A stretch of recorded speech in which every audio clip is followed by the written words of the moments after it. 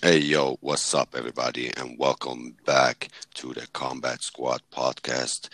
My name is Farad. I'm here with my co-host Grady. Yup. Yo, what's up? This is What up? part 7, and today we have a guest.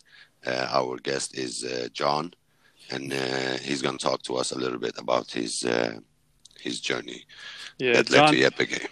John's a good friend of mine, and for us both, he actually lives here near me, so I get to see this guy all the time.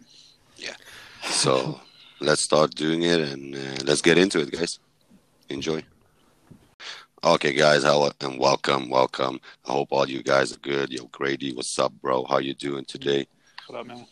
What's up? So, like I said in the intro, we have our guest John with us, aka Heval Dijwar. Dijwar, what up? Dijwar, yeah. What's up, John? How you Rojbash. doing? Doing good. Rojbash.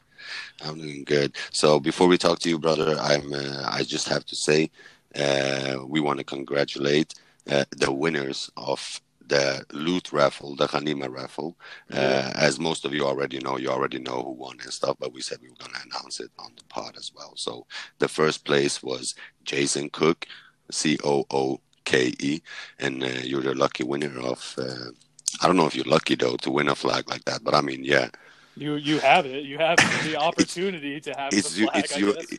Yeah, it's yours now, bro. So yeah, and second up is Forrester Trade CO. You will win the ID card and a patch. Congratulations to both of you. I have talked to you both, and we will send out everything this week. We appreciate all the people that donated. It all went to a good cause, and we had a bunch of people who were real dedicated to it, and bought multiple tickets and stuff. So for you, to you guys, we appreciate it. I'm sure you know what you were helping, so it's a big deal. It's the deal. It's over now. So let's get into it. So, man, John, I met John in the academy, I think, right, John? Like the first time he was at the academy. Yeah. Tell me a little bit, like, what were you doing before all this, John? Yeah, like, before I left. Yeah. I was kind of all over the place. I didn't go to college or anything. I was just kind of working and moving around the country with friends. And then you moved around the country with friends? Yeah, like I didn't even know that. So, well, I moved from Colorado to Utah to move in with some friends, and it didn't go well at all. But I got a really nice job and moved out with them, and then I had enough money to go to Syria. And I was after all these years, I didn't even know that you had lived in Utah. I don't think. Yeah. So where in Utah were you? Basically Salt Lake City, South Jordan. Oh, okay. I hated it. What brought you, what was the turning point? I know, all of us, people like us that went there and did our thing, there was always one certain special moment where before we left, when your mind is in the limbo if you're going to go or not, but there's always one special moment there that's like, boom, fuck it, I'm leaving, I'm dropping everything. Do you remember that moment for you? No, it was kind of a bunch of moments for me, but I think I was in a relationship and I was gonna dedicate all my time and money to this girl and that. And another thing I didn't know. And that didn't work out at all. And it worked out. It went horribly. So I was like, fuck it, we're going now. I knew I wanted to do it, but I wasn't gonna do that to someone, leave and once things started going bad, that's when you were like, okay, this is kind of like a sign that I need to just follow what I wanted to do. Yeah, I think so. Yeah, that's kind of what I was feeling for a moment as well, Yeah. I mean, it's true that it comes in stages as well, because of course, when the Kobani thing started, I saw it. I was like, oh damn, I need to go, but you never went there, and that was the first step, and then it went to another one, and that's how it just grows on you, Yeah, when I decided, so in that moment when I decided, I didn't even go that year. I wanted to, but I only had $4,000, and maybe I could have made it, but not by much. It's kind of close. And so I went to Utah to live with friends and try and start over. And I actually got a really nice job, didn't get a car, and just biking to work all day or every day and working a nice tech job. And I started looking at my bank account and I was like, shit, I could do it. You thought once your bank account looked good when you like knew that you were going to pull the trigger. Yeah. What was your first step? Was it contacting whoever, or was it like did you buy a ticket or what? Yeah, my first step was emailing the International Academy. That was back in 2016. When that was still possible. Yeah, and it was very different back then as well.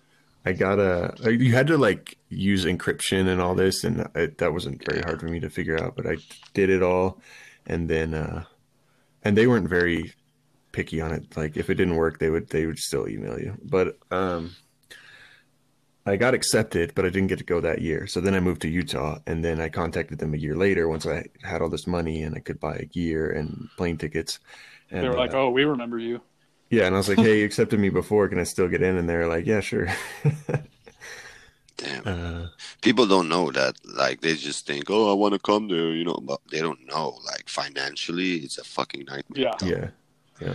It's hell, man. I'm talking like, oof, you got to be prepared to be there at least 6 months. You got to if stay, not, and then not even come home at all. You may just fucking die. So if you leave people behind you, you got to make preparations like that as well. You cannot just say, "Oh, I'll be back. I got you. I leave money here for you for like 6 months, bro." You don't even know if you're gonna come back. That's a big factor, and I'm sure. And also, like, it's fucked up. Then if you do make it out, you want to have something lined up for when you get home, because I mean, I'm sure you guys both know how fucking hard that is once you get home. Yep. It's fucking hell. Yeah. I blew most of my money waiting for Jack's funeral in Europe. Like not like your after money. Yeah, well, like I that was after you left Syria. Yeah, I blew most of my money traveling through Europe, but I did it the like low down, hostels and like sleeping, rough. And that was good choice though. But yeah, the money goes fast. Yeah, and I had a great time both in Syria and in Europe. You went to North Pole, bro. Of course your money's going to go fast. I mean, bro, if you're going to go that's what's going to happen. Meeting Santa is not cheap, bro. Yeah, he went to like Norway and like Norway and stuff, like super expensive. And I mean, UK itself, when we were at the funeral, everything is like super expensive as well, Yeah, so. That's true. Yeah.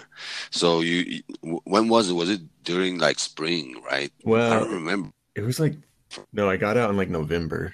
Maybe. Yeah. Was it? Well, yeah, that's when I got out. So I was going through like Norway and all these really great tropical places in December. So that was wonderful. And then Jack's funeral didn't happen until like February or March. But I'm talking about when I saw you in the academy. Oh, okay. Sorry. So in Syria, that was April or May.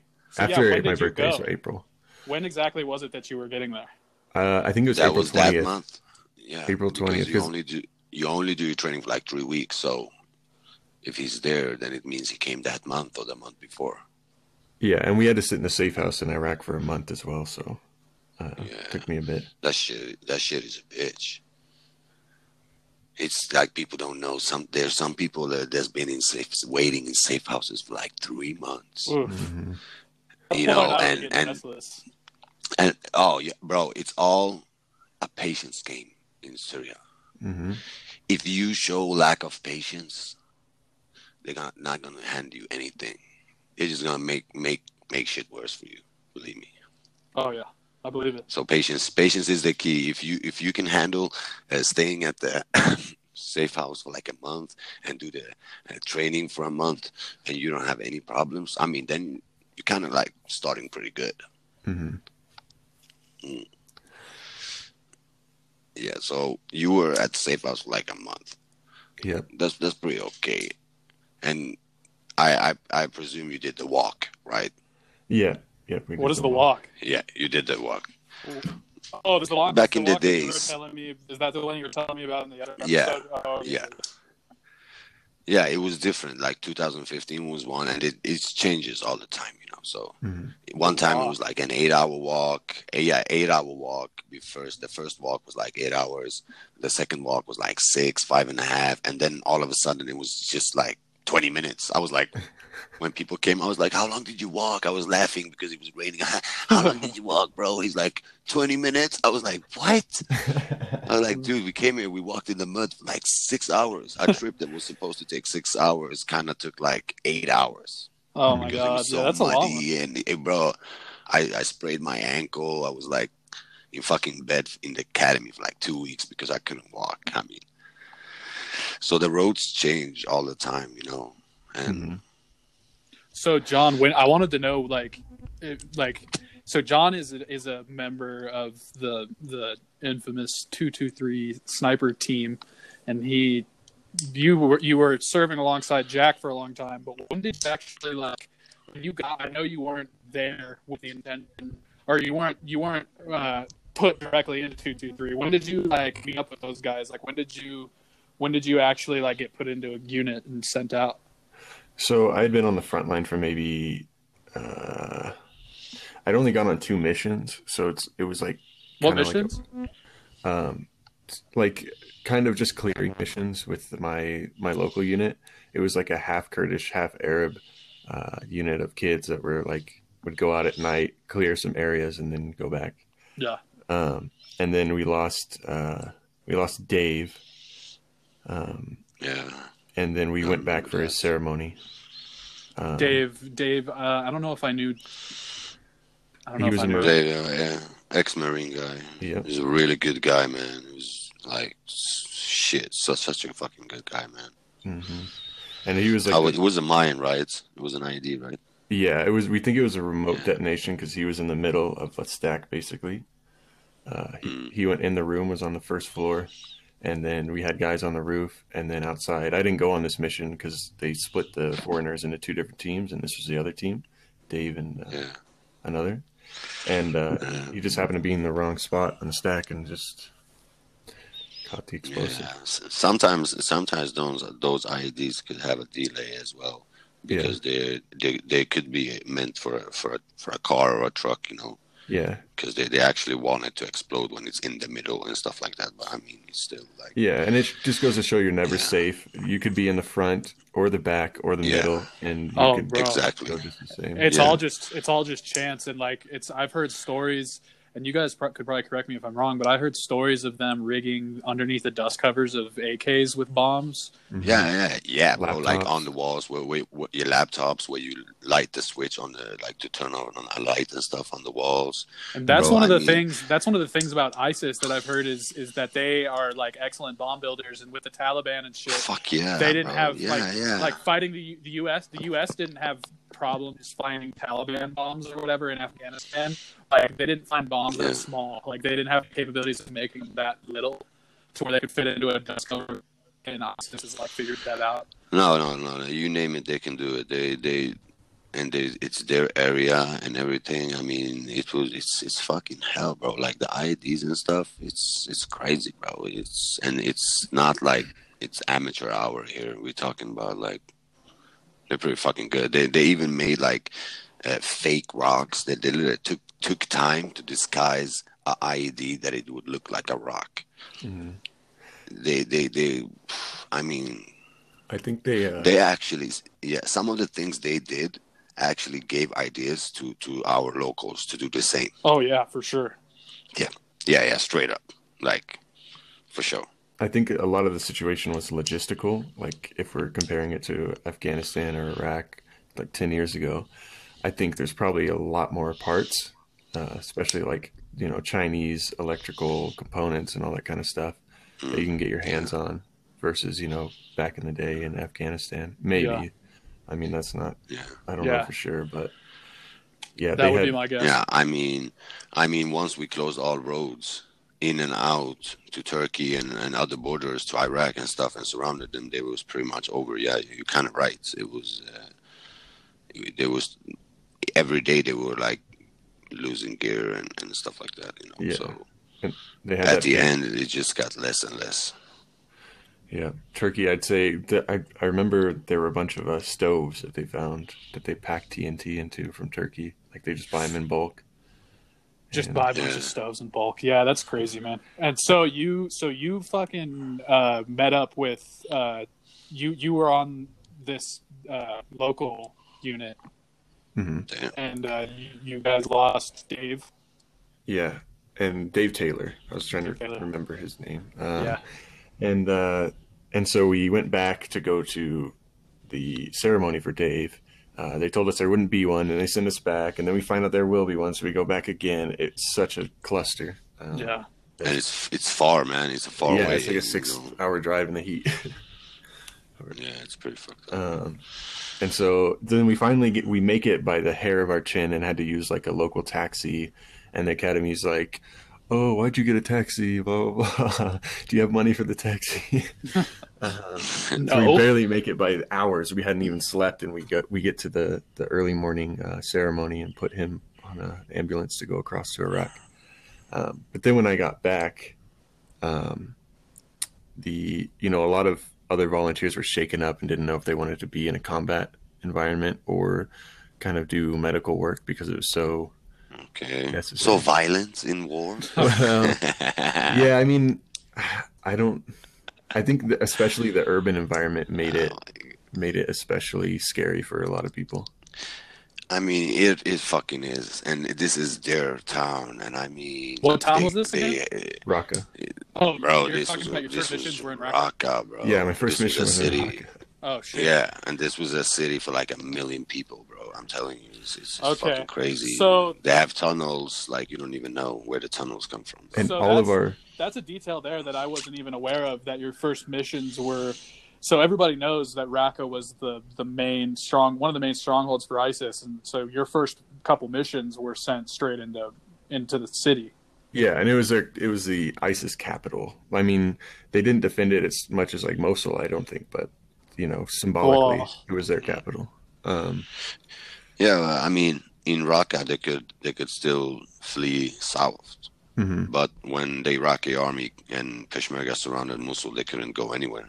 Yeah, true. They had to fight hard. That was kind of different. Yeah, it was different. So I'll just talk about all of us volunteers. We came in like a dozen of us new guys, and we all, some of us wanted to fight, some of us were there. Some wanted to do medical stuff. It wasn't all just a bunch of gung ho like let's go, Farad motherfuckers. Like let's go do some ISIS. But basically, we all got sent to Raqqa. Like, everybody we all got put into groups and put in combat. But like for real, what were you expecting? That was like literally the only operation, and that's the only thing going on. Of course, they would send everybody to Raqqa. You were volunteering for YPG, And I think what the fuck you want to do. When I went out, I wasn't even sure I would get to go on operation. Like I didn't know what the situation was. I wanted to, but I thought maybe I'd be in the desert with an SKS or some old piece of shit and not see anything. Yeah. Which some people, they did have that experience.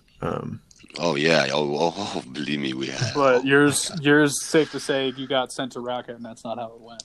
Yeah, and a lot of people got sent to Raqqa, and I think a lot of people weren't ready for urban warfare. They got sent because it's all. I mean, even with like my friend Jordan and stuff, and Farad's friend Jordan. I don't know if you ever had the chance to meet him or not, but his whole time fighting there, I think was mostly out in the fields and shit, right, Farad? And then we were most out in the villages then. But I mean, Jordan was killed in Manbij, which was a city, but like that was later on in his time there. So I think like all the urban stuff was just starting to kick up when you. No, I mean the first city for all of us was Shadadi, like the big city. The first big city was Shadadi, and Jordan was in that whole operation as well, I think, and that was kind of a city as well. But not a city, but it's like smaller, bigger town. They have these kind of weird things in Syria. They have like a smaller village, but then they have like slash, something, and then they have a city slash. And you're like, what the fuck? You don't even know. There's a mud house next to a flashy house. Yeah. It's just, Yeah. So, but that was like Manbij and El Shadadi. But what I was saying is that it's probably safe to say that most of the volunteers weren't expecting to be sent into, like, Raqqa is a major city. Like, it's a city. Mm-hmm. Yeah. So 1 million people. I expected to be in the desert shooting like thousands of meters away, where all the videos where people like, standing in the open shooting PKMs, like, these long sniper fights and Dishka truck fights. That's what I, bro. that's what I mostly expected. And Raqqa, urban warfare was not like that at all.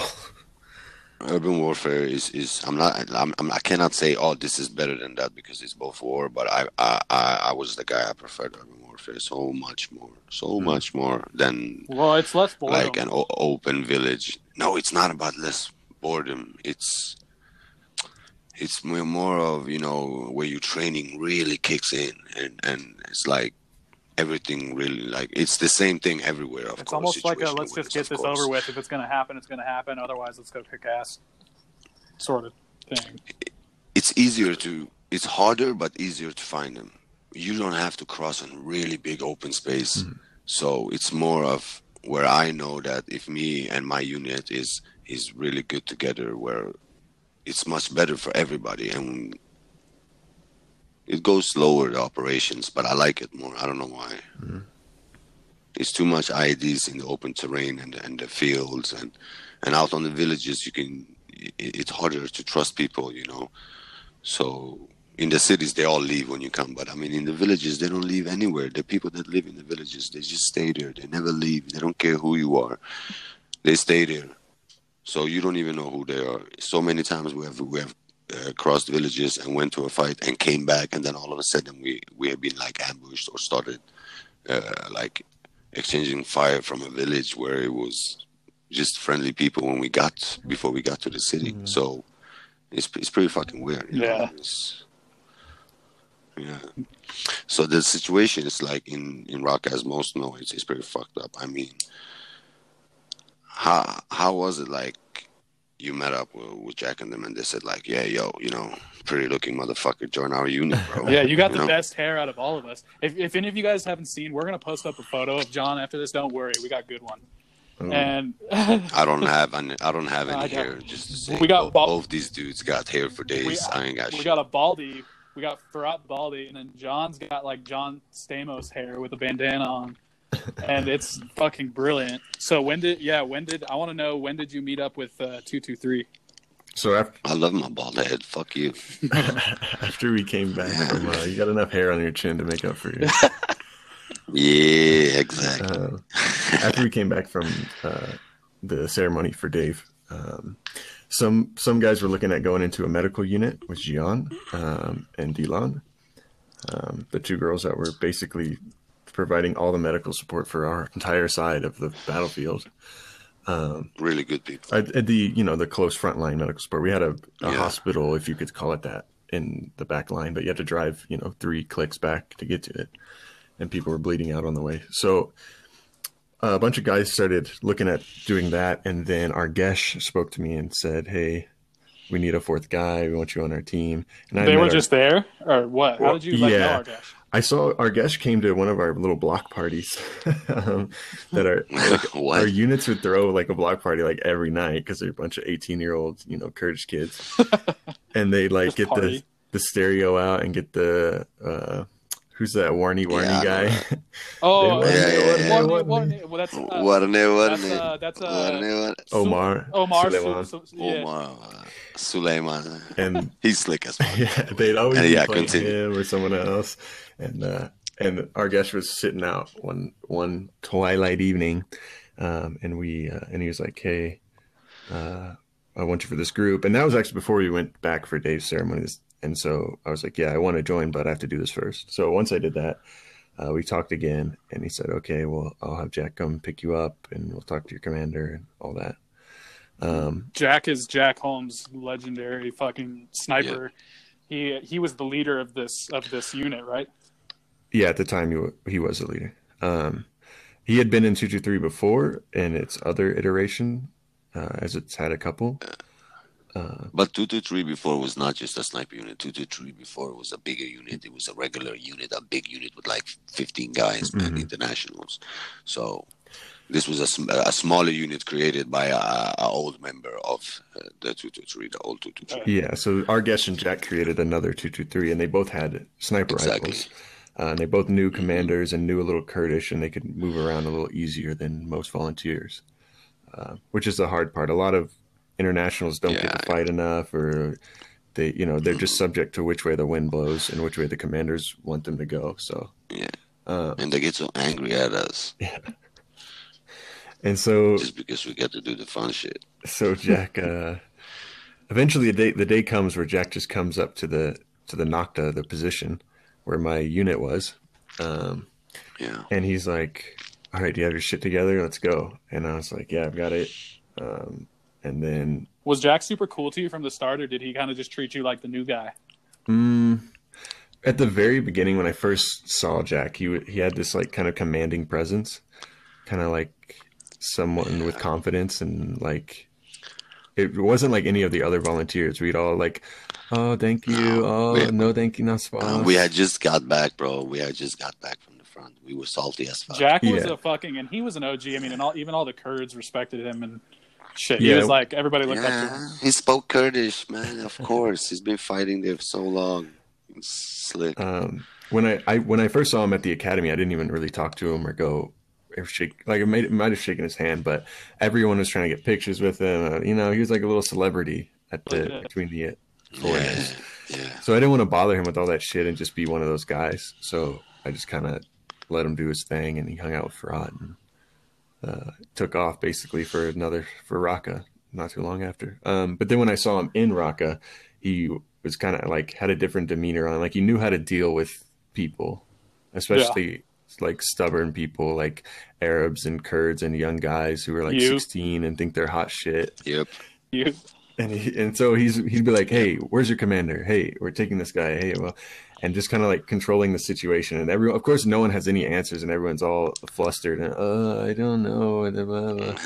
Tomorrow, you have a note. You have a note. Yeah, you have a note. Yeah. And then basically, I don't even remember if we like finalized it with the commander, or maybe he spoke to the commander on the radio, and he was like, "Hey, I'm taking this guy," and like. He had to do a little translation, and then I just got into a truck with Robin and Jack and Argesh. But I want to know why you, like, what was he just like that you were the new white boy, or like what was it? No, so I got a. He had a nice looking camel, bro.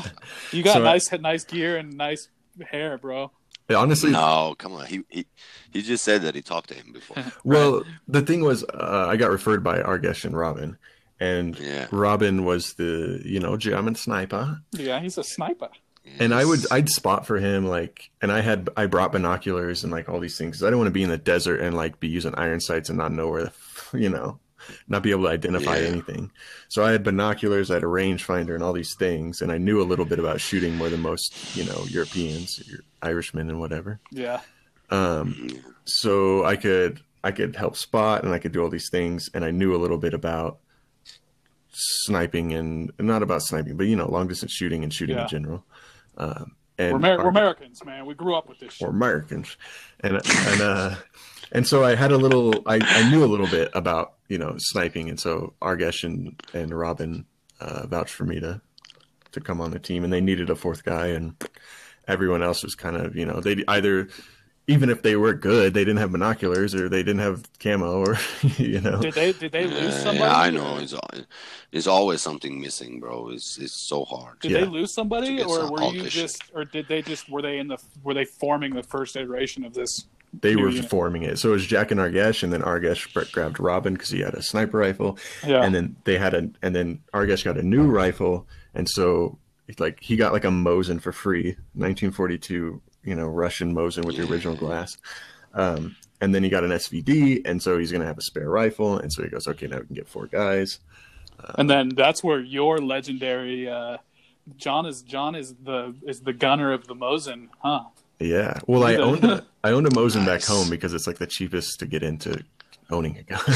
I bought a Mosin. I think I bought a Mosin when I turned 18. I think I bought it for like $200 or something. Yep. I got mine for like $170. I never had a Mosin in battle and shit, but I tried it. I kind of like it, man. They're strong rifles. The thing, I like them more than the SVD. I have a lot of complaints about the SVD. We can get into those. I mean, I know this sounds weird, but when they ask me if you're gonna go snipers with Jack, what do you want? You want the Russian? They call it the Russian SVD. Oh, you want the Russian or you want the M16? I was like, nah, I think I take the M16. I don't feel it. Okay, it's a bigger bullet and all that, SVD. But I'm just like, no, I think I take the M16. I'm good with that. It's a little bit, I don't know, bro. It's a little bit shady out there. You just get some weird rifles. Well, yeah, and John's other rifle didn't work. They're not new. They're not fucking new, dude. You know, the it's not an AK where I can just go change shit on it because you don't find because the people there is like, oh, I'm a sniper, so he walks around with an M16. Mm-hmm. So if there's a sniper unit coming, of 5 people, you if you're lucky, you probably see one guy with an SVD. Yeah, but all of those guns have been sitting around out there for like 30 years. But yeah, like John, you had the Mosin. Argash gave you that Mosin, and then you had a pretty quirky AK too, right? Yep, I had a Serbian AK, Zastava. Yeah, it's my big. It only worked in semi. Yeah, mine only worked in semi. It would work in automatic for 2 rounds, and then it would, and then I had to eject, and then it would shoot another 2 rounds, and then I had to manually eject again.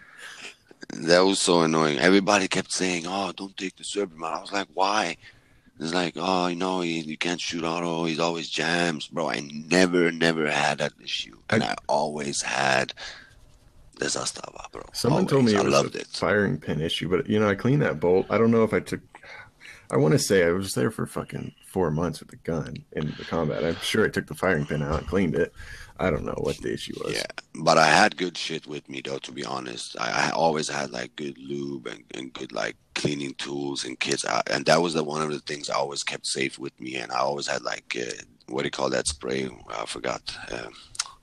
GW40. W40.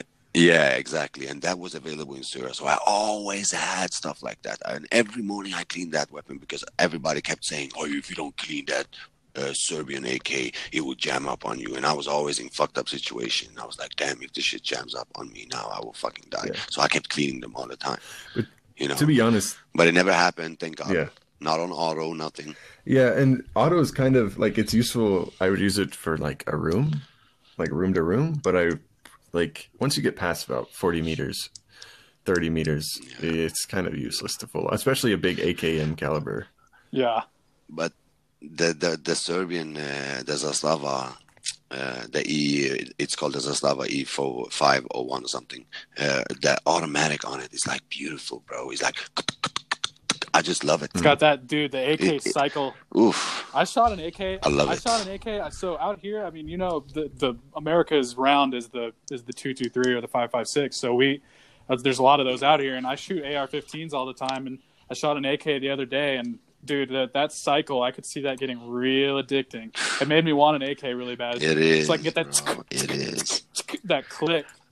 Mm. Yeah, I mean, they put it in front of me, and it's like, okay, you want this? Oh, Farad, this is like a Russian AK, and I'm looking at it, I'm like, oh, why would I want? Okay, it's reliable. I can't say that. I can't argue with that. It's like a 35 years old fucking AK. This is a brand new AK. Rifles brand new, pins brand new, everything is brand new. Why would I take that weapon? It's like it didn't make any sense to me. Makes sense. Then I just got stuck. I got stuck to it. I was like, he always kept me safe. He has a folding stock. He has Picatinny rails on the gas tube and under it. I was like, he had like the night sights front and back. Mm-hmm. I was like, dude, I don't need anything else, man. Fuck that shit. If you can't clean your weapon and keep it clean, I mean, then you shouldn't have a weapon, maybe. Meanwhile, John's getting this old 1942 Mosin from Argesh. Yeah. So that was kind of his welcome to the unit, was giving you the. Yep. That's pretty dope. I like that rifle. I had one, and I knew how they worked. And it's basically an artillery piece and a piece in wood. Like the barrel is so thick. You're never going to have a problem. You could stab someone with it, fucking use it to climb up a building, like do pull-ups on it. It shoots the 7.6254, right? Yes. So it's the same as the SVD and the PKM. So there's plenty of ammo everywhere for it. And you're never going to have a jam, really. Like maybe you have to kick it, but other than that, it's just a really solid rifle. And since the barrel is so thick, it retains its accuracy. It's not going to heat up and change. Like an SVD. Well, and you're probably not. Was it like a modern scope on it? No, it was original scope, World War II scope. Oh, that's dope. Yeah, the little PU or whatever they call it. So sorry, Grady. What was you saying, bro? I was just saying, like, it's so crazy. This guy had this 40s Mosin, and you're like shooting ISIS with it and shit. But they give you that, and so that's when you finally hop in the vehicle and roll off with the two. Well, I got in before that. So before Argesh even got his new rifle, I was in the team. Oh, okay. And then he was like, "Yeah, I talked to the commander. I'm going to get an SVD, and then you can take the Mosin." And so I'm going to call. Let me close this. Hey, Sorry. Hey, I'm busy. Be like, hey, I'm busy. Yeah. Don't you fucking bother me? So yeah, we left, and then Argesh got his gun, and then I got the Mosin, and Argesh had pretty much set it up already. It had medical tape all around it to make it khaki. Your fave. You can't change the scope. I mean, you can. I re-zeroed it like an idiot because I didn't understand. I couldn't see the tick mark to the zero to the the range, and I thought there's a piece of metal that sticks out, and I thought that was the tick mark, and then I realized that I had set it up all wrong. Because it's just old and weathered, and you can't see that. Yeah. But I got it back. I mean, and the iron. What's the distance of those on those scopes? Like it's like 800, right? Yeah, something like that. On their max 6 to 8, which is funny because some of the AKs are like out to 1,000 on the leaf side. Yeah, but that doesn't work. That's just for dick measurement. Dick measurement. We tried that shit. It doesn't work. So I mean, it must be like a fucking change. I mean, going from where you were, and then just you went through all of this, and this is like all of this probably happened within a month, right? A month and a half, where you went to the funeral and went back and forward, and then you like kind of joined like a month after your training, of course. Yeah. That was all the first month. Yeah. So I mean, and then you all of a sudden in fucking Raqqa. So I have that's crazy. I have a cliche question that I want to know, and so you get to Raqqa and you're small town Colorado boy. What was your first contact like, and like what went through your head? Was it like did you have any moments of panic, or were you just kind of like level-headed from the beginning? So I think I'm probably more level-headed than most people. Like when I read about like psychological effects of like combat on people, and like that's one thing you've always told me, is that you've always been kind of, luckily, is you've always been good and you don't really like suffer like nightmares or anything too much. Is that still true? Yeah, that's still true. And I'm lucky in that way, and maybe I'm desensitized, or I don't know what, or it'll hit me 20 years down the line. But first contact was nighttime, and you couldn't see anything or identify anyone because it's pitch black, and you're just watching airstrikes go off in the distance, and basically watching the street below you. But it ended up me and another volunteer, Alejandro, Heval Ali, fucking my man Ali, drinking Pepsi on the top of a roof while a mosque a weapons cache in a mosque was like popping off. So we were like watching the fire on a rooftop, sitting down, all relaxed. It was his birthday, and we're drinking. All Pepsi. Romantic. Yeah. Did you guys kiss? No. He would never tell us. No, of course not. We held hands with the Arab kids. It was his birthday as well. Yeah, it was his like 21st birthday, and I made a little video. And he's on. Nice. So that was like the attack happened that night. Yeah, and our first 2 missions were at night, and that was kind of the MO. And then when I joined 223, they were like, "What the fuck are we gonna do at night? If you don't have a thermal scope, you can't see anything." So we started going on day missions after that. I noticed that I never put that together. I always see in your photos. I've never seen any of them at night. But nobody takes pictures during the night, bro. Well, I know, but I'm just saying, like, it looks like you're always like it looked like you're always out doing shit during the day. Yeah. Like I have so much videos from the night that really fucked up shit happens, but you can't see anything. You just hear us, bro. Everybody's like panicking, but you can't see anything. Yeah. But we usually did, bro, only during the night, and we did some during the day in the villages. But man, that's what being in combat. We were unlucky. That's what being in combat with Farad is like, bro. Bro,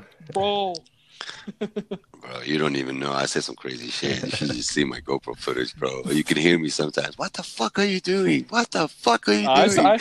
What the fuck are you doing? I heard in that one video when you guys were pinned down in Deir ez-Zor, and you're like, get shoot the fucking Pixie, and he's like, I am.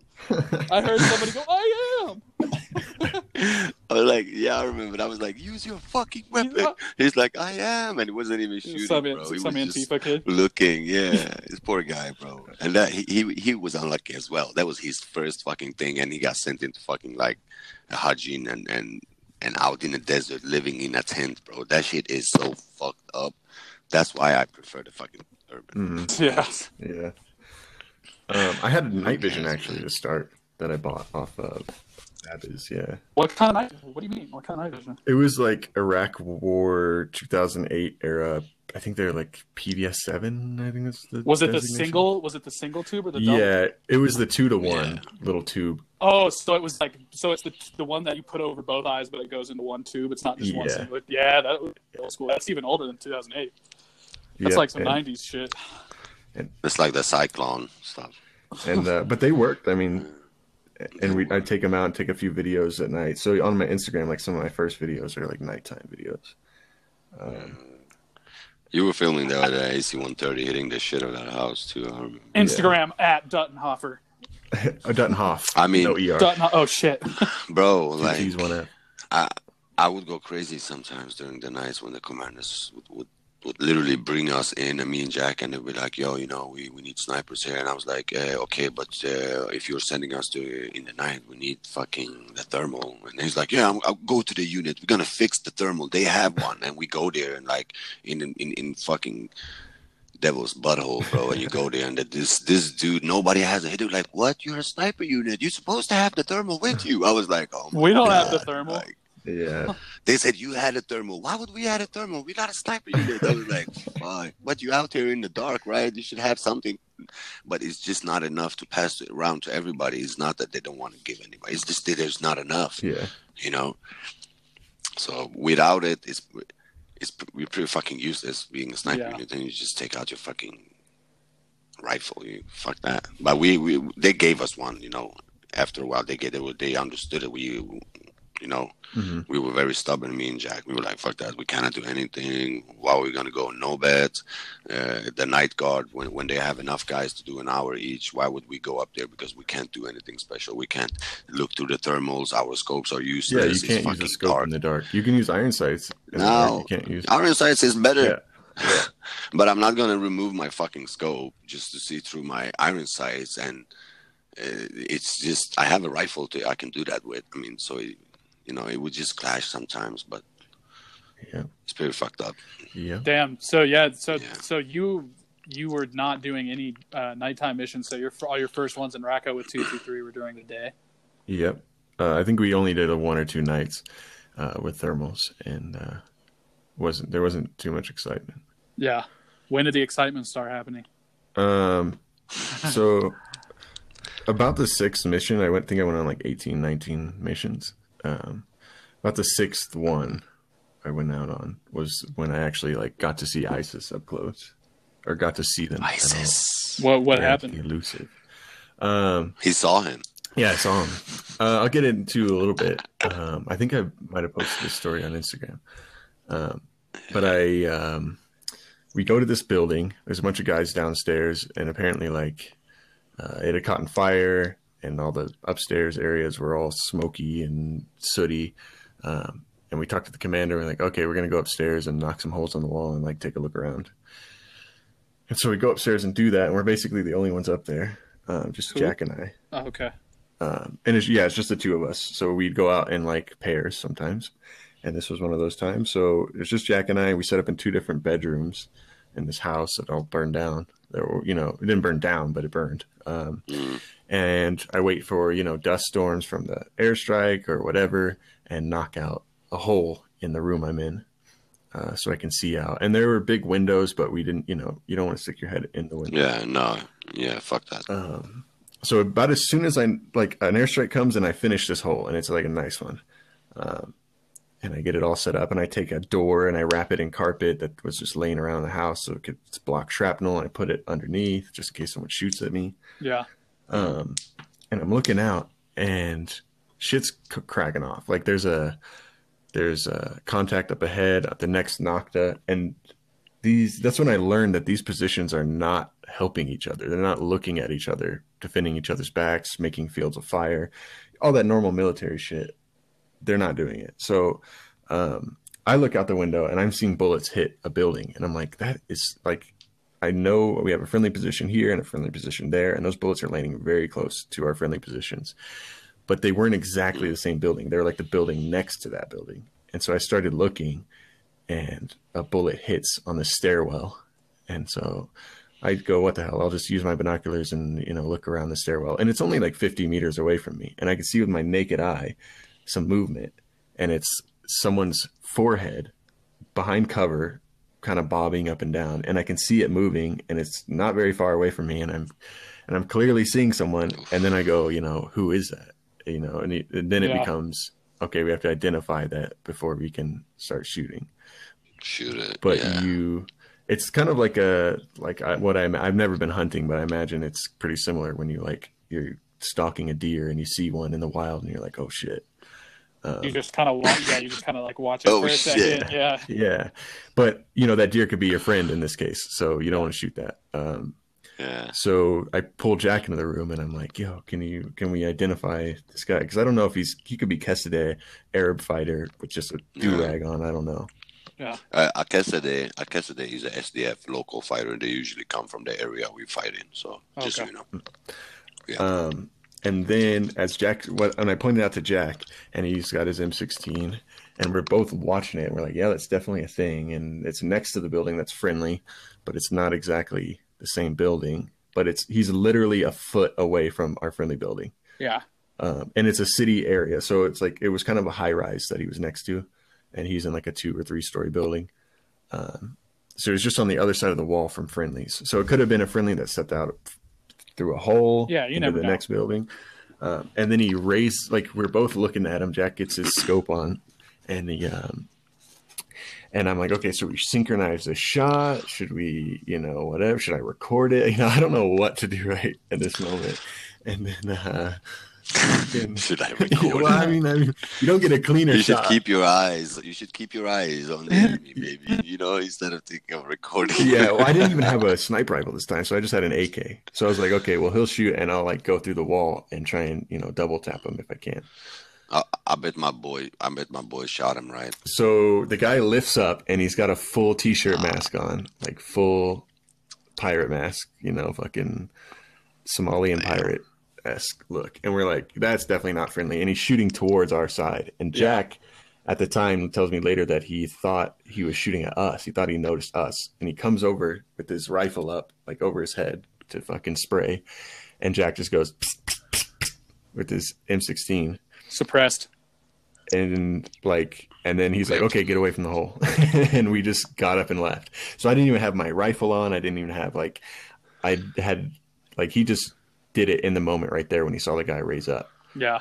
And then it's my man right there. Rest in peace. And then we left and came back, and there was basically no sign of the guy. But as we spent more time, I was like, is that a splat, like a red mark on the wall behind where that guy was standing?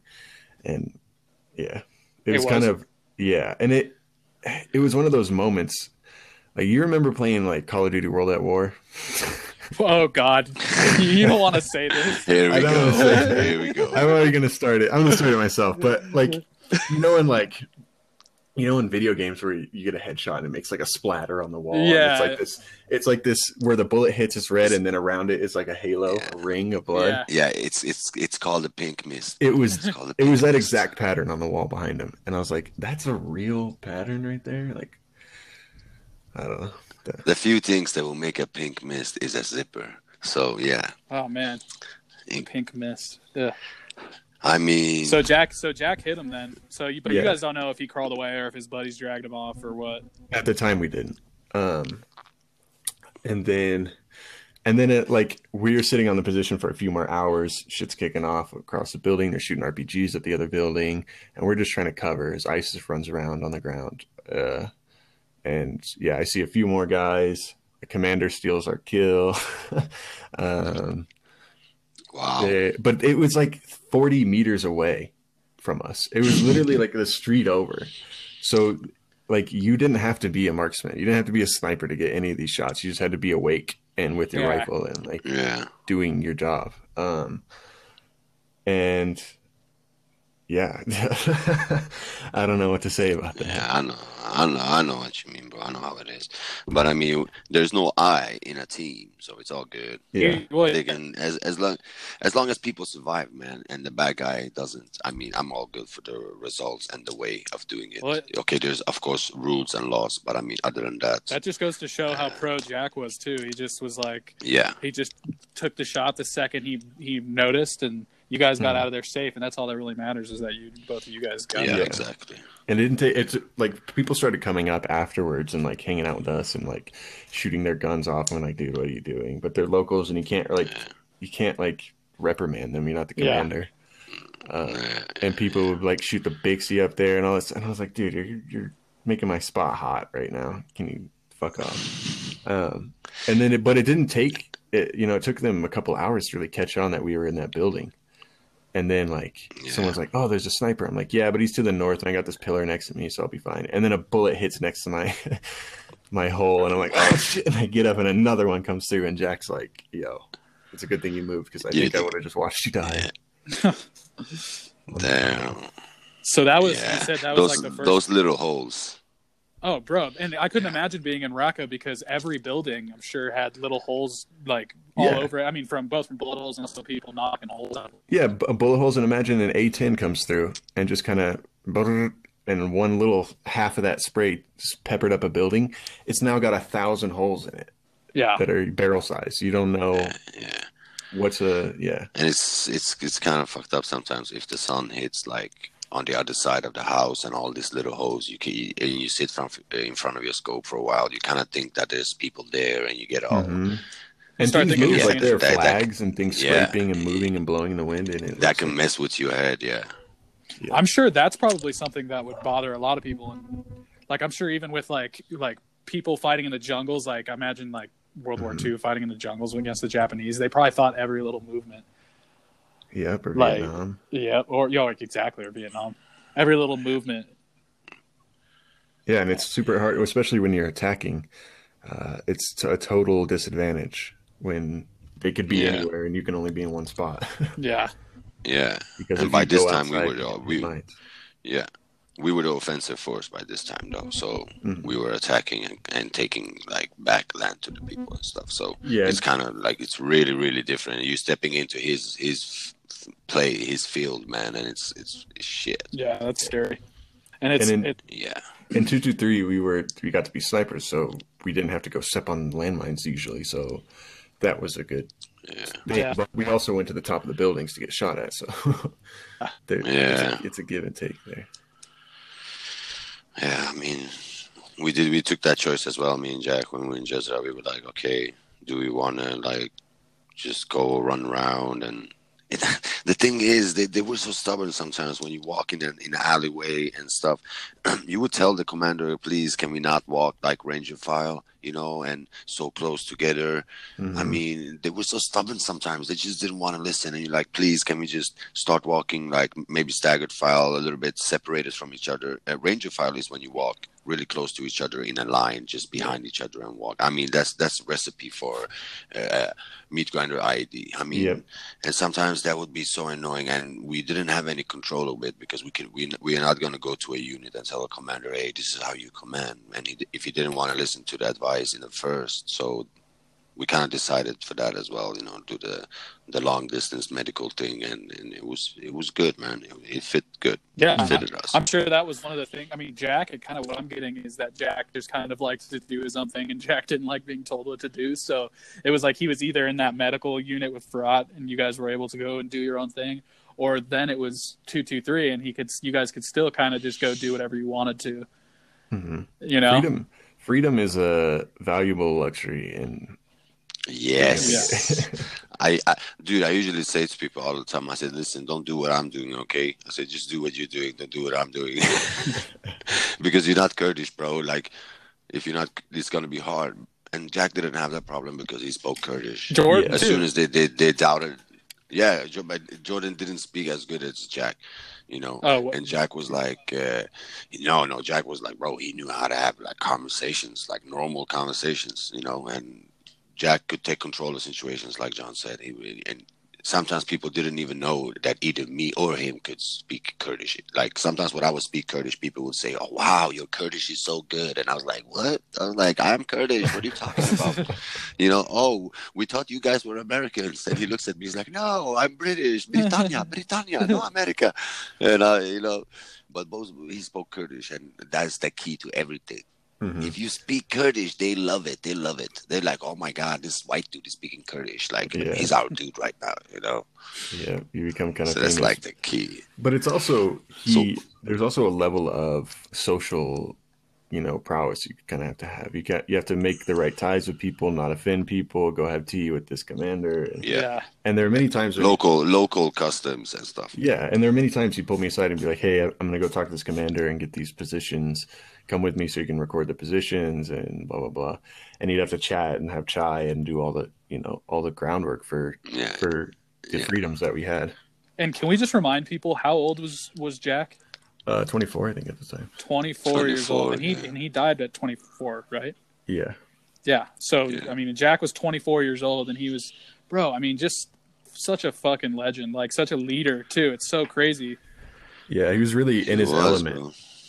That's how I felt good admin. That's about Jordan, and anybody who's listening who knew Jordan and that's one thing that I'm always agreed on with parents too. It's like he was happy at home, like still, but like it just wasn't for him. And when he was out there is when he really like came to himself, and like really like everyone was like, that's like I knew Jordan for longer before he was in YPG than I did while he was there. And to me, that completely has defined, like, I don't even remember old Jordan, like, at all. Yeah. Like, it's all, like, that's completely redefined who he is. Jordan was a front line dude. He's like us. We rather be in the front lines, even if it's like embrace the suck, if you will. Yeah. That's the type of thing, So I think we were more in our element out there, man. Even if we were like, "Oh man, this is shit, nothing's happening," but I mean, that's how it is, and we put in our time. Both me and Jack, we have done all that over and over again. And commanders were really nice, to us, and they were like, "We're not gonna ask these guys to do like 1 hour guard when we have enough people, stuff like that. Just because you guys put in you guys put in time, bro. Time, blood, and whatever you can call it. Both of Jack got shot in the arm as well in 2015. Yeah, your bodies. 2016. Yeah, and I mean. Bro, it's just you got to do it, man. You got to work yourself up. That's what I'm saying. You got to put it in, and they notice it. They notice it. They keep seeing you there. John is lucky, and I know even you've told me this before, John. That's why I'm saying this, is that you were lucky to even get into that 223 spot because of how, like what Farhat was just saying. Like, you, in order to get to those positions, you had to really work and like put in the time. Mm-hmm. And I just got lucky that Jack basically took me in, and I got to enjoy all the fun parts. You were lucky I wasn't there. If I was there, you wouldn't have gotten it. Yeah, but I told some other shit.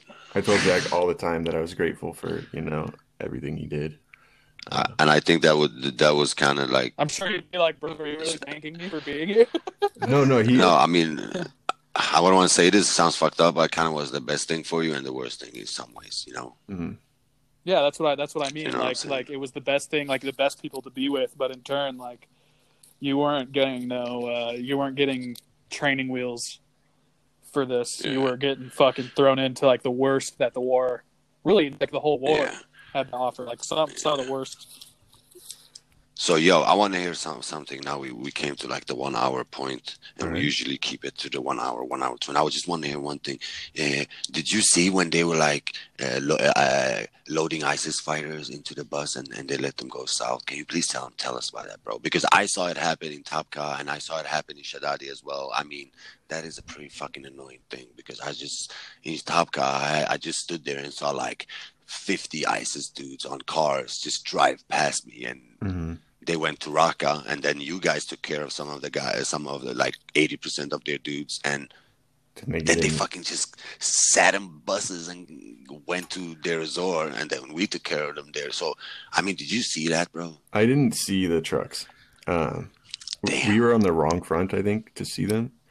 And we just got the news down the line that SDF had made a deal with the last remaining ISIS. No, okay. Let me just explain this deal type of thing. I think I've said it before, and people think that it's the SDF, like the YPG, who is saying, okay, ISIS, you can leave.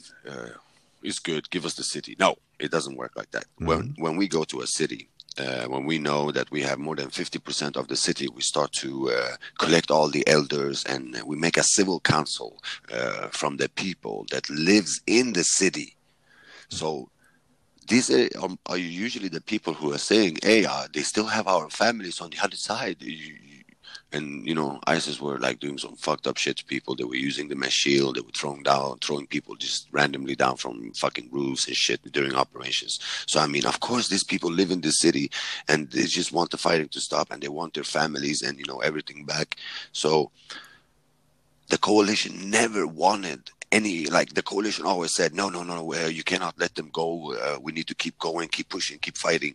But we always knew that if we let them go from Shadadi or whatever to Manbij, Tapka, Raqqa, and after that they would have nowhere to go. So pushing them further south down to the desert was kind of a good way to reorganize, re-equip, and starting letting people come back a little bit, you know, hearts and minds, and keep fucking pushing, man, until they didn't have anywhere to go, and that was what happened.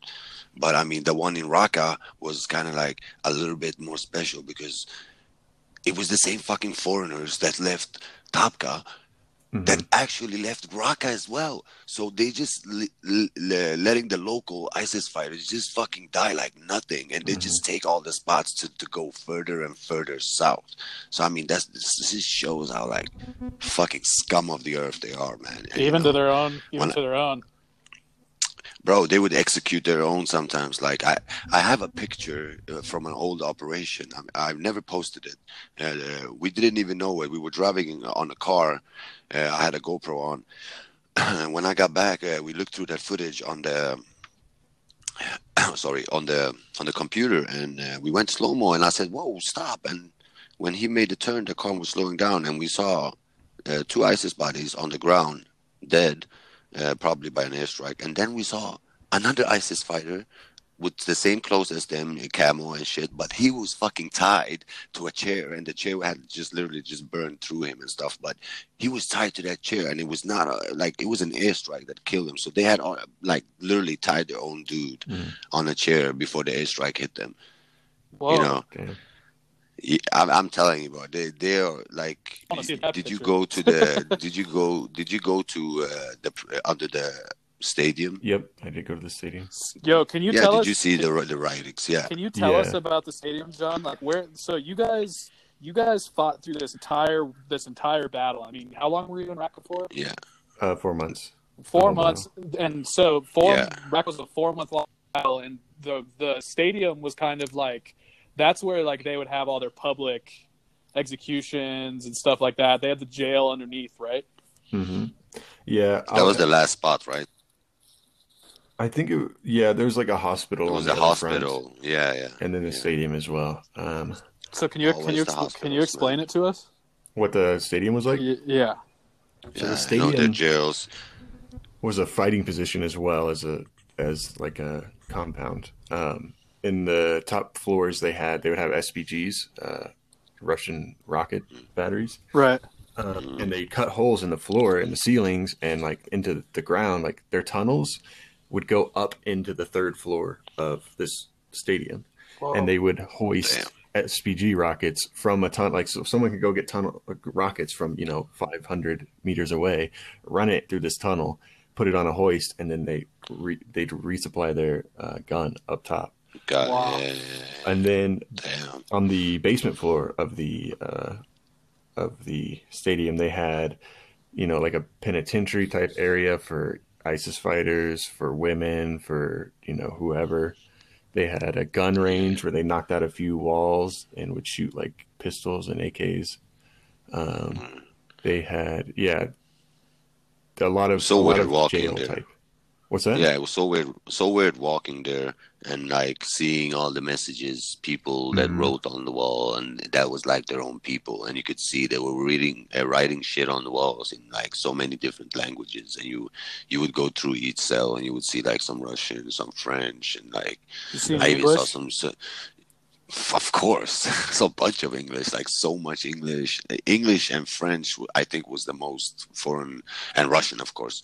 Those three were the most thing you saw. But in the beginning of the battles, like in the early stages, you didn't see a lot of English and stuff. You saw a lot of like, the Russian, Chechen, and a lot of stuff like that, And but the further we came, like south and all that, that was like literally where all the foreigners were hiding and stuff. So it just came more and more clear. We found like Swedish diaries and English diaries, and like it's so weird, bro. It's so weird. It's so fucking All over. surreal. Yeah. Was going to that stadium like you think one of the more prolific parts of your trip? To be honest, no. Like that kind of symbolism wasn't impactful to me. Yeah. I think more walking the streets without, just like in the middle of the street, not worried about ISIS. That was a lot more, crazy experience for me. It is nice. I like that. I like the liberations and stuff of the cities. You walk there and you're like, oof. Okay, you don't get too complacent either, but you're still walking without somebody's sniping you in the head, and it's fucking beautiful, bro. And you see all these little kids, it's like, hey, and you think they want candy, bro. They come to you running, hey, cigarette. And you're like, what the You're fuck? 6. You're 10 years old, boy. You want cigarettes? And then he's like, no, to my father. Yeah, And his father, they're too fucking lazy. He's tell us because they know we like we like children, and we give them food when they ask and stuff, So he's like, hey, go tell those foreigners we want cigarettes. So I mean, the celebration in the stadium, that must have been nice, man. That must have been a nice thing, sitting there seeing all the forces that been in the fight actually just being in there. We could do 3 episodes on Raqqa, like a lot. Yeah. This is all like but I mean, there's a lot that like went down between like from you and Jack getting in that and Jack shooting that guy, of course, and you guys being in the stadium. I mean, it's so much. Yeah. It's too much to cover, and I mean, but and it's like I know that for Jack the stadium was a pretty big deal for him because even when I had spoken to Jack after Jordan died. I wanted to keep tabs on all of his friends, obviously. Mm-hmm. And so I started talking to Jack, and I was talking to Jack like off and on when you guys were around each other, but I didn't know you at the time. Mm-hmm. But Jack was always like really, really cool to me, and he told me I just know he told me one night we were talking, and he said that like for me he's like I want to see the stadium, I want to see Raqqa through, and once Raqqa's through, then I'm done. Yeah. He said the same thing to me, bro. We were talking a lot, So he said he's going home. That's one of the things that really fucks me up about Jack, and that you had to unfortunately experience there, is that Jack was close to being done when he was killed. Yeah, and he dragged us through 4 months of fighting with not a single injury on our team, and we probably went out more than most other teams. Like we weren't, probing for mines, but we were still taking contact. Yeah, you guys were taking contact all the time, and Jack got through the whole thing unscathed. And I remember even talking to him towards the end of Raqqa, and he was like, yeah, like it's fucking, like I gotta worry about the home life. Like now I gotta worry about what it's gonna be like when I get back. Yeah. Shit. Yeah. But we were supposed to come back, bro. It was not. We knew it was not over. We were supposed to come back. We were supposed to all meet up in Amsterdam and rest, and then come back. That was the plan. But I mean, it is what it is, man. We are soldiers, warriors. If you keep doing this job, it's it's always it's gonna end two ways. Either you die or you don't, or you get all fucked up. So to our friends, I'm sorry to our friends. May they rest in peace, man. Just saying it. Yeah, they gave all for all of us.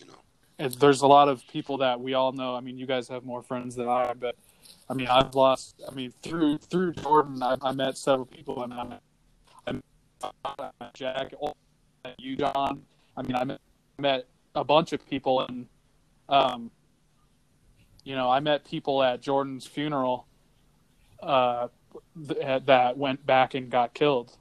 Jake. Jake Clips. How do you say Jake's last name? Jake went. I'm not sure. I never. Jake went back and didn't make it back, Jake, and yeah. It's we've all made all these friends and stuff, and it's really fucked up because this is kind of like a niche thing, there's not a whole lot of people that relate to this. I mean, I have friends all the time who are asking me all about this subject and stuff, and it's really hard even for me to I can't even. It's I don't know how to explain all this to you, man. There's just a lot. Yeah. And yeah. I want to know. I want to know grasp. myself, man. I've heard stories. What eventually took Jack? Because I want to know for myself. And I want. It was an IED. Yep. It was an IED, bro. It was a left behind ISIS explosive that we didn't want to just leave on the side of the road for some kid to find, and because people were starting to return. Yeah, and to be honest, we probably should have if we wanted Jack to be here, but well, that's just the thing about Jack is he was all. I mean, I don't really know, but I'm sure he was just I got this. Yeah, and he was especially confident, and he had, dealt with, many of them before, and he goes, I remember there was a point in my mind where we were talking about going and getting rid of it, and I go, it's what if there's an 80% chance it's okay, but there's 20% chance it's not, and if it's not, it's going to be pretty fatal if it doesn't go well. It's a big bomb. Yeah, and I thought to myself, what's 1 out of 11 chance that this one gets him or whatever it is, and I started to think about it, and I was like, would I take that risk? And I go, yeah, I would, and it's just fucked up. It's just our way of thinking was fucked up, and our way of living every day, getting shot at and throwing grenades or whatever else. You get lax in how you treat your own life. And how you value yourself. You probably indirectly, I mean, not on purpose. It's not like you're I'm invincible, but you probably indirectly feel like you're invincible because you go through all that shit without having anything happen to you, and you see all this stuff happen to people around you. So maybe subconsciously you get this false confidence. Yeah, and it's like someone who's a tightrope walker. I use this analogy, and I thought it was kind of clever. Someone who's a tightrope walker, on either side of a tightrope, there's death, basically. And as long as you walk the line, you're okay. But, most of it, 95, 96, maybe 99% of all the area you could step on is death. But to a tightrope walker, it's just one step. Yep. And you get used to that. But I mean, there's a saying where they say the good die young, and God has a plan for everybody. You know what I'm saying? Our life is already written somewhere, and we just can, celebrate his life, how he was, who he was. Getting into the details on what happened and how he died. I mean, it's irrelevant by now. So just you were there. You went to the celebrations, and all this happened. And how long did you have to wait to when you decided to leave and all that stuff? How long did you have to wait to get out of the country? So did you have a long run? Did you have a long run? No, I had a short run? very short run. So I got to the academy. Well, you had to make it to Jack's funeral, so it was kind of you had to get out of there, right? Well, no, I had time. It was months and months away. Okay. So I get to the academy and I like pull my shit out. I've got all my bags open. I go take a shower. I come out, and then the academy people come out. Zanar, they pull me into the room and they're like, "Okay, get your things of all you're leaving. 1 hour." I'm like, what? 1 hour? Normally it takes like 2 weeks to fucking go to the store. Yeah. Like, why do I leave in 1 hour? And like, and they're like, get your bags ready and don't put any, ISIS stuff in there. We know what you're doing, blah, blah, blah.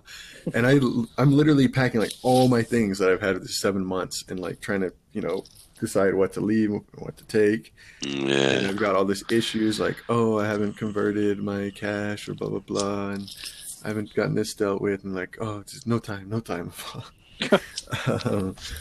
It's okay, Heval. When you go there, you're gonna sit in a house again. Yeah.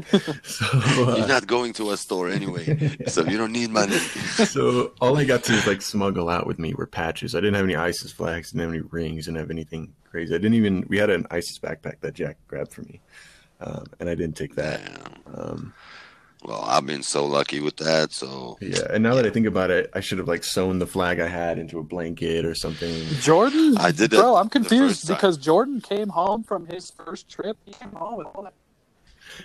He came over to my house and he busted out a backpack with a flag. He had like this headband that had blood all over it and shit. Yeah, so the situation changed in the routes. Remember when we were talking about walking over? Oh.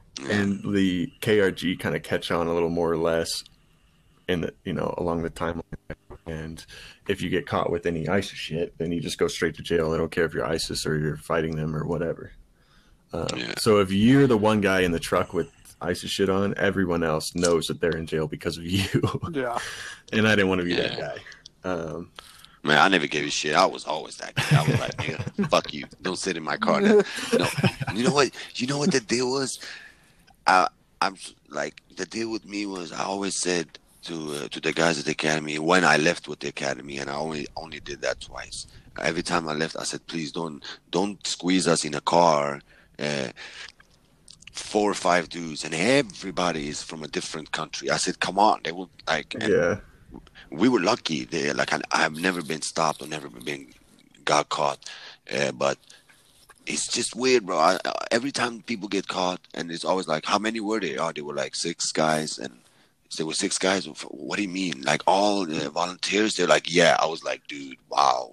Like this is literally 2017. The KRG, like the people there have caught up with it. They know, so it's like. For the record, for people who don't know, you're not allowed to be there fighting in Syria. So when you try and cross back over the border, they're like, what are you doing here? Yeah, because our visas are finished as well. Like we have a 30-day visa, and then all of a sudden you cross the border and some dude stops you in Iraq, and he's like, "Dude, where the fuck have you been the last 8 months?" They always did that, bro. When I got like to where we supposed to do our passports and the airports, like in Europe, they were like, what have you done in Iraq? I was like, yeah, I was at my family's house. He's like, but you had a visa for 30 days and 7 months after you got a stamp. How did you get that stamp without a visa? I was like, no, we're working with NGOs and stuff like that, and it's just like they're like fucking bullshit. It's just the guys that are in the checkpoints, they're either paid, or they're just too fucking lazy. They don't look. They just look, all cars with foreigners. Oh, okay, maybe reporters. Fuck out of here, because it's a hot area. All that road, it's like foreigners traveling on that road every day. Yeah. It's not a road where they're like, oh, nobody's here. You see a white dude, everybody's like, oh my God, a white dude. No. Mm-hmm. There's a lot of people, reporters, that take that road. So. They could. It went well in the beginning, but then the last like year and stuff, man, it's been messed up. So it's not the same, So if you're listening out there and you are like thinking of joining, and I don't know which route, who you're talking to, don't ask us. We're not recruiters. It's just the consensus from us is don't. Yeah, don't go.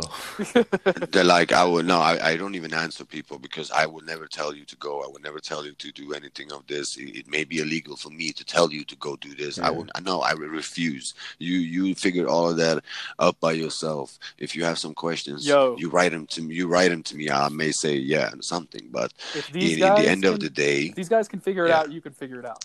That's basically But in the end of the day, if you make it, and if you want to go there, and if you do all this stuff, man, be prepared to fucking lose everything. Yep. Like even if you don't get to shoot your weapon and see any fights, like there are people. There are people now. Bro, it happened Families are to being arrested. 80%. Bro, it's 80% of the people that's gone there. Like, okay, not 80, maybe 70, and they're like super hungry. Oh, we want to fight. We want to go to the front lines. Never actually see a fight. Yep. You know.